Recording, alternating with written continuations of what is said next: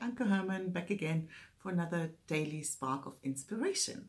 And that's Ada's nose here. This morning I had to get up quite early for a very early morning coaching call. And when the alarm went off and I got up, I noticed that I was like, oh, chirpy, and let's go and let's get this party going.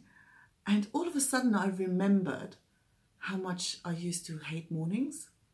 Like I always, like all the way through school and uni and pretty much my whole corporate life, there was always this, I'm more of a night owl.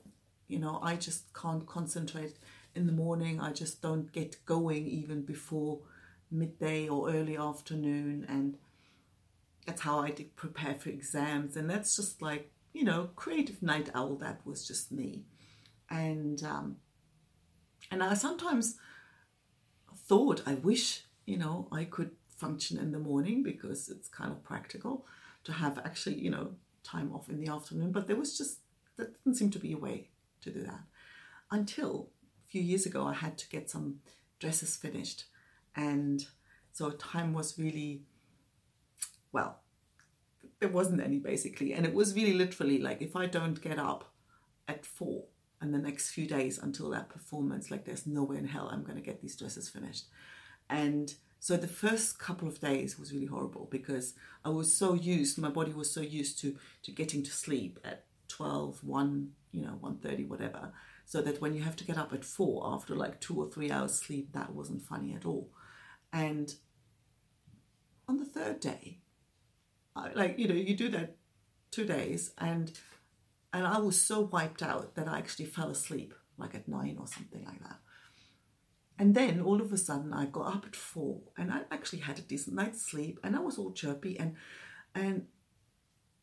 I started working because I had to.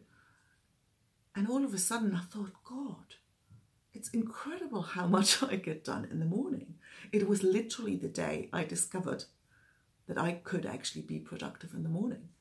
And that it was actually brilliant time to get an awful lot of stuff done before people would, call you and, on the phone, before the doorbell would go and normal daily hustle would start. And I started to actually really like it. And so, in case you're wondering now, no, I'm not getting up at 4 every morning, but I've definitely stopped thinking about myself as a night owl or a morning person. And I was just thinking this morning, like, how often do we take a habit that we have and make it into something more substantial? Like, I'm shy, I'm disorganized, I'm a perfectionist, I'm a night owl. What if none of that was permanent? And what if it wasn't true at all? See you tomorrow.